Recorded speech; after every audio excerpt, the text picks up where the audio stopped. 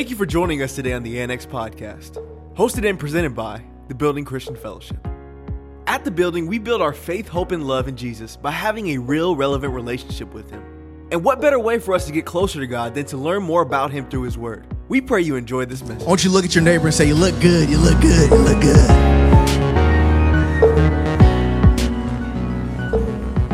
It is Youth Sunday, Youth Takeover Part 2. Y'all can clap for that. Y'all can clap for that. I'm excited to be here.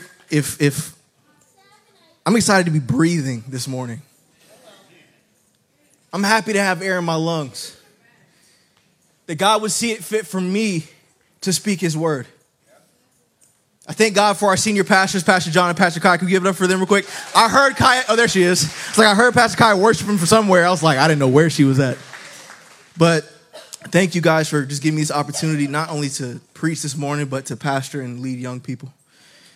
So we're going to get straight into today's word. I don't like to beat around the bush when I preach. I'm one of those preachers that when I say I'm not going to be here long, I mean it. So turn with me to Mark chapter 4. And we're going to start from verse 35. Have your way. Mark chapter 4, starting from verse 35. Some of you guys might be familiar with this story. If you're not, we're going to learn today. Jesus had been teaching parable after parable out on the seashore, preaching, having church, and something miraculous is getting ready to happen in Mark chapter 4. Verse 35, it says, on the same day when evening had come, He said to them, let us cross over to the other side. Now I want you guys to put a pin there. This is one of the most important parts of this scripture. A lot of times it goes overlooked because a lot of times in scripture we look for the miracle to be the center point of the scripture, but sometimes we miss the point of the context of the scripture. Amen? He says, let us, somebody say, let us cross over to the other side. Let's say it one more time. Say, let us cross over to the other side. Good to see you. You're such a big boy now. Now then, when they had left the multitude, this is the other people that, Jesus was having church with. They took Him along. This is Jesus, capital H Jesus, Him along in the boat as He was. We recognize that we worship a Savior that is 100% man and also 100% God. I want us to be clear about our theology. There are a lot of gospels going around that say that they believe in Jesus, but don't believe in the deity and the Son of who He is. So it's important for us to recognize after a long day of preaching and teaching and having church, Jesus naturally was tired. In the boat as He was, and other little boats were with Him. So there's other little boats that were following. Here's our point of conflict. And a great windstorm arose. Somebody say, uh-oh. A great windstorm arose, and the waves beat into the boat so that it was already filling. But He was in the stern, asleep on a pillow. What's Jesus doing asleep? He's supposed to be the Savior of the world. He's supposed to be the Messiah. He's supposed to be one that delivers us all. And in the moment where we need Him most, He's asleep on a pillow. And they awoke Him and said to Him, Teacher, do you not care that we're perishing? Don't you care that we're about to die? I forgot to add that a number of these disciples that were following Jesus were very experienced fishermen. They had been fishing on this boat or fishing in the sea over and over again. They knew the dangers of this storm. They knew that this type of storm takes lives. And yet in this moment, while they were with the Savior, in this moment while they're supposed to be with the Messiah of the world, they question Him, do you not care that we're perishing? So Jesus gets up. He arose and rebuked the wind and said to the sea, peace, somebody say peace.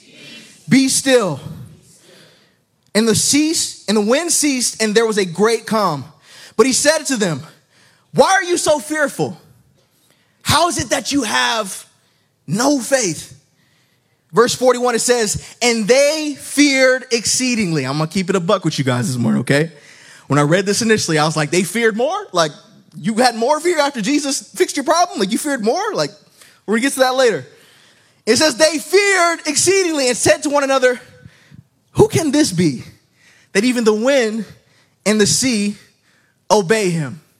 The title of today's message is Where is My Peace? Where is my peace? Now, I know a lot of you guys are saved, sanctified, filled with the Holy Ghost, and every day is a sunshiny day. I know everything goes easy. But I don't know if you've ever been in a situation where you've been trying to do things right, trying to follow God, reading your Bible, showing up to prayer, doing all the right things, and yet life still seems to be beating you up. Maybe you have the mindset that you entered into Christianity or entered into this walk with God and thought, man, things are supposed to be better. And just like these disciples that were in the storm, you might be asking God, you might not have the words to say, but you might be thinking, God, don't you care about me? What, if you're God and you're all powerful, why would you allow me to have this diagnosis of death? I was 19 years old when I got diagnosed with left ventricular non-compaction cardiomyopathy. It's a mouthful. It's been about 11 years now. It was a terrible time in my life. Yes, I knew who God was. I was following God. I was 19 years old. But that's why I admire my little cousin so much, him pursuing his career in football. I understand the love of the game and loving to be able to do what you want to do and love what you want to do. But in that moment, that diagnosis wrecked my life. I had it in my mindset that, well, as long as I follow God and do things that I feel like I want to do, then God will make everything happen, right? Everything should be good to go. Like, I am walking in the will of God, right, by doing what I want to do. But as soon as I got that diagnosis, as soon as I was given the same medication that my late grandfather, Thomas Butcher Sr., was taking, it felt like my life was taken away. Now, I can't equate a diagnosis to this real life situation, but I kind of understand when they said, don't you care about us? Don't you care about what I'm going through? Why would you allow this to happen? I thought you were supposed to be good. I thought you were supposed to be all powerful. I thought you were supposed to be almighty. But let me share something with you guys. This is something that's a realization that I came to. Is I've read this passage over and over again. And during that time in my life, I couldn't find peace. And there are many, many more times where I couldn't find peace because I put my focus on the storm rather than the Savior. And the interesting part about it is this. I asked this question as I was reading the scripture. When God led me here, I kind of wondered, did the peace happen when he quieted the storm? Or did the peace happen when he said, let us cross over to the other side? All right. Y'all ain't following me here. Jesus' word had already went forth. Right. That is our assurance.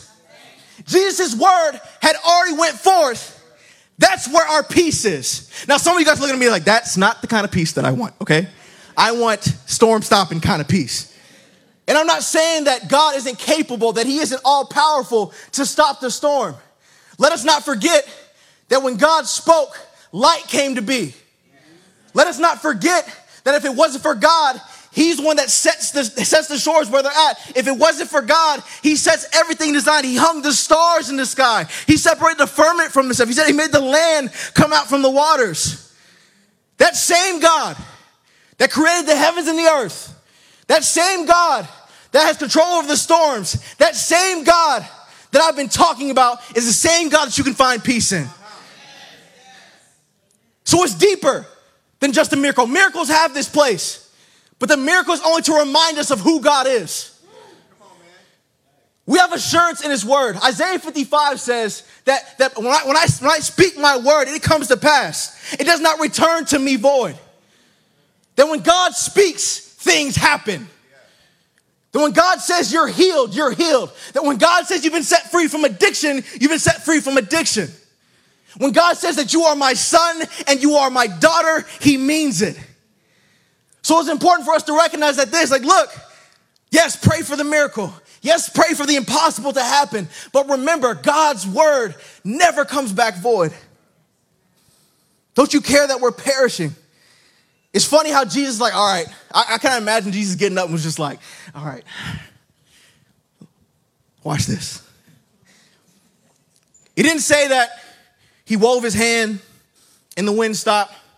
It didn't say he clicked his heel 3 times and the wind stopped. It didn't say he did some kind of spell or lit some sage and the wind stopped. It says that he spoke to the wind. and he spoke to the waves. It says that he said to the sea, peace be still. And the wind ceased, and there was a great calm. Then we recognize that in God's word that he has authority. That God has the final say. I don't know where you're at today. I don't know what diagnosis you've been given. I don't know what financial situation that you're in, but I know God as protector, as healer, as provider, as way maker, as everything.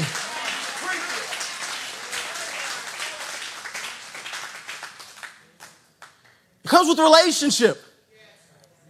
The disciples didn't just meet Jesus in this moment. They had been spending time with him.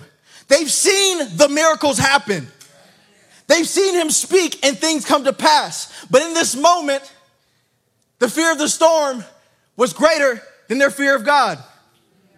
Wait a minute, JR. I thought for the last 2 or 3 weeks, Pastor John and Pastor Jenny have been talking about, not having fear and not having this type of things. Let's break it down for just a little bit. It says in verse 40, no, if we can get that up there. But he said to them, there you go saying again, why are you so fearful? Let's break this down a little bit. I'm not trying to appear to you guys to be like super preacher of the world, but if you look at the original language, the fearful that Jesus speaks about and the fear that the disciples experienced after Jesus had spoke are 2 different fears. Okay? 2 different fears. The first fear in verse 40 where it says, but he said to them, why are you so fearful, is delos. It's the type of fear that quite literally means to jump ship. That in the midst of the mission, in the midst of the journey, in the midst of me going where I'm supposed to be going, fear became so overwhelming that I was ready to quit and to jump ship. That in this moment, it's not that fear is not present. It is not that there isn't a very real life situation that threatens their livelihood, but they forgot that God's word reigns supreme even in the midst of the storm. So rather than fear, as we're going to get to, fear what the Lord says, they feared the situation. It was interesting. Me and my dad have a very close relationship, a really close relationship with my parents. And we were talking about some of his experiences with the spirit of fear. Talking about when I have these moments where I feel anxious, when I have these moments where I almost see like fear is physical and tangible. He's always in the corner of the room. And he's always in this corner, and it seems like the more I fear, the bigger that he gets. And it kind of made me think about it, not just preparing for my message, but it kind of shaped the way that I thought as he was explaining this thought to me. It's like, it's interesting how the enemy moves, right? It's like he always operates in like this fake authority. Let's think about the temptation of Jesus, right? When the devil tried to tempt Jesus, he says, look, I have all this authority to give you what you want. And how did Jesus respond? With the word. Rather than him responding and giving in to fear, to this fake authority, he remembered who really had the authority. When the enemy tries to make you and forget that you are a son and daughter of God, speak the word. When the enemy tries to give you something that you think that you need and you really just want it, speak the word and the truth over that thing. Is that it doesn't matter what the enemy gives, doesn't matter how big the enemy gets, how much he thinks that he can threaten you. God has all power and authority and strength in his hands. We have the victory in Jesus. So it's important that in your storms of life, no matter how big they get, no matter how much the boat fills up, no matter how much is going on, that you don't give reverence to the storm, you give reverence to our Savior, Jesus Christ. Verse 41, verse 40, it says, how is it that you have no faith? Now, faith in the Bible is like my favorite word. And not because I'm a Christian, because of what it breaks down to. Faith in the Greek is pistis, right? I didn't cuss. I didn't say a bad word, Grandma. Both grandmas are here. Didn't say a bad word. It's pistis. When you use this word, it doesn't just mean to have faith to trust in. It means to be convinced. Like I'm convinced that this thing is true when I have faith in something. So Jesus asked him in this moment, after all that we've been through, after all the miracles that you've seen, after every time that I've spoken, things come to pass, you're still not convinced? After I've saved you, after I've healed your family member, after I've spared you from all these different things that you could have went through, you're still not convinced that I have the authority? So when they heard this, it says, and they feared exceedingly. Somebody say feared exceedingly. Now this fear is different. It's not Delos. Most times, more than not, when Delos is used, usually mostly negative, like jumping ship, like I said. This fear is phobos. Phobos, it can go either way. And this is where we can find assurance in. It says they feared exceedingly. They went from referencing the storm to referencing Jesus. I'm going from fearing my situation, what it could do to me, and fearing the one that has all power and authority and control in his hands. It said, and they feared exceedingly, said to one another, who can this be that even the wind and the sea obey him? It's coming to this realization. It's coming to this knowledge that this guy must be really who he says he is. Can you think back to the first time that you encountered Jesus? Christians, saints, can you think back to when you first experienced the presence of God? You might not have said the exact words, but you came to this realization, this must be real. I'm experiencing something that I've never experienced before. I've experienced this peace that I've never experienced before. I'm experiencing this wholeness that I've never experienced before. I've seen young people over and over again. That is the win for me in youth ministry, is when these teenagers come to a knowledge of who God is as a teenager. And the light bulb comes on and they go, this truly must be this must be him. This must be what I've been looking for. Think back to when you first got saved. Think back to when you first experienced the presence of God. For some of you guys, you've been walking with God for a long time. You've gotten kind of used to the motions. You've gotten used to the miracles. You've gotten used to people falling out in church. And you've gotten used to all the rigmarole. Yeah, vocab word of the day. Rigmarole of church and all the things that go on week after week after week after day after day after day. And it becomes regular to you. Let's not forget who he is. That he is Jesus. The gospel that we believe in is that while we were yet sinners, Christ died for us. It wasn't by our own righteousness. It wasn't by what we could do. It wasn't by what we could say, but it's by Jesus and what he did on the cross and rising from the dead on our sake, for our sake, that we get to experience who he is. And as I come to a close, I don't know what you're going through. I don't know what life storms have been brought your way. I don't know if it's sickness. I don't know if you've lost a job. I don't know if your marriage is in shambles. I don't know if your family is a wreck. I don't know if maybe you're losing your thought of who God is. But allow me to reintroduce to you who Jesus is. If we can all stand to our feet.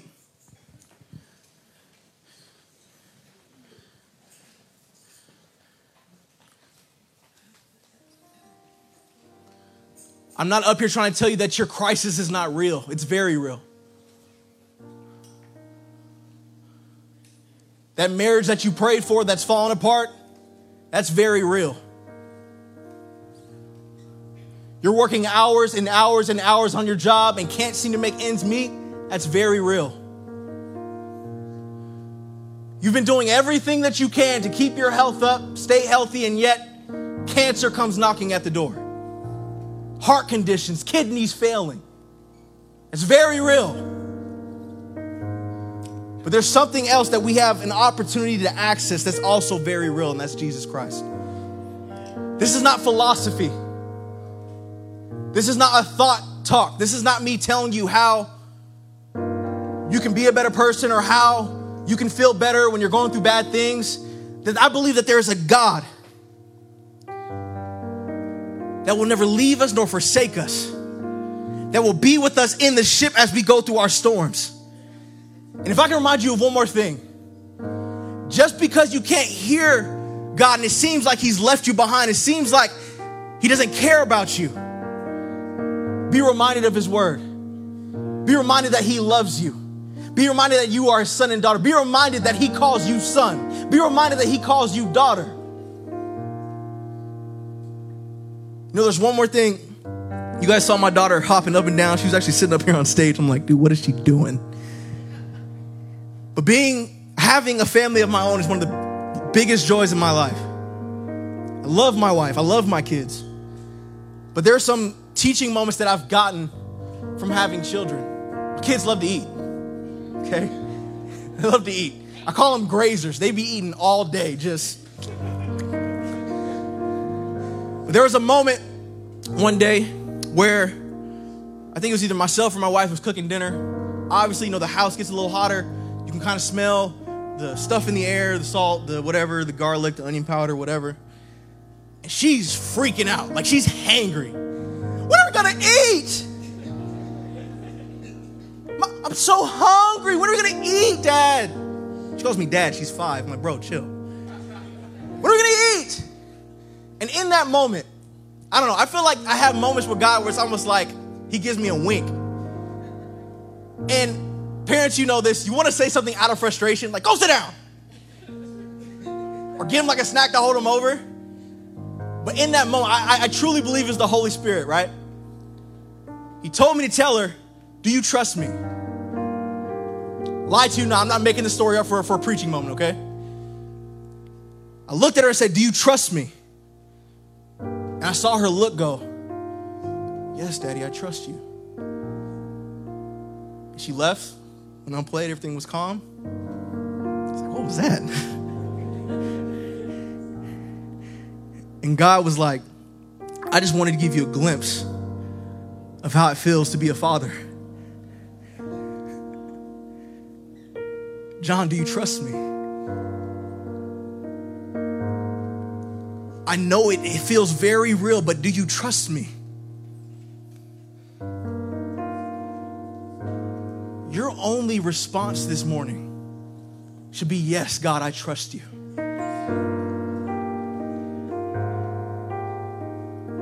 I believe that deliverance, I believe that people are set free right here, not at this stage, but this altar. So if you're here this morning saying, God, I trust you, I want you to come down to the altar. Whether it be your first time or 50th time or whatever time, there are moments in life where we go through storms where we need to be reminded that, God, I trust you.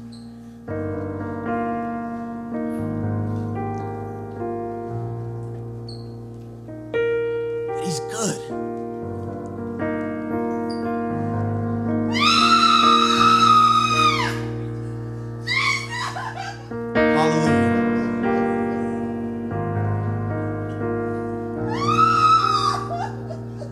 That's real.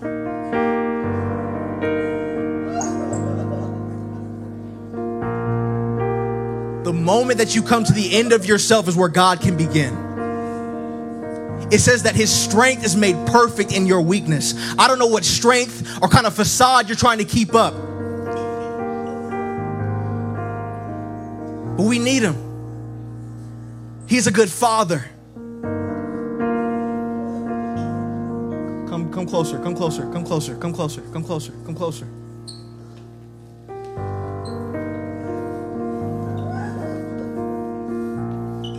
Either y'all can pay attention to her breakthrough or focus on yours.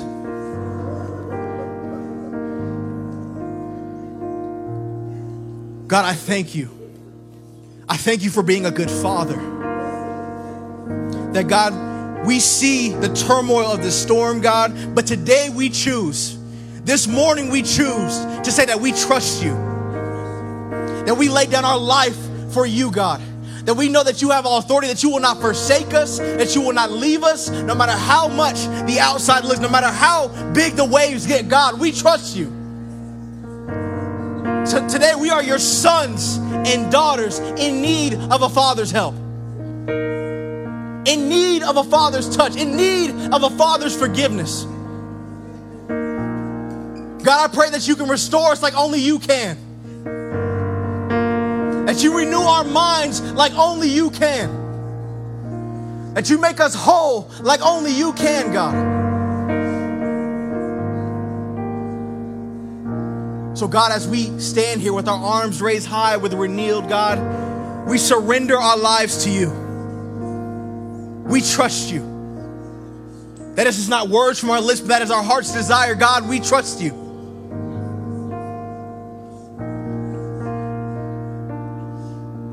We don't just worship God with a form of godliness or worship from a place that we practice, Lord God. We worship you from spirit and in truth. You are the authority in our lives. You are the authority over the diagnosis, God. You are the authority, Lord God, when we need provision.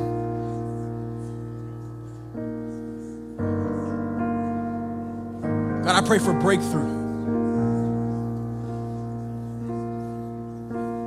In Jesus' name. Amen. One moment.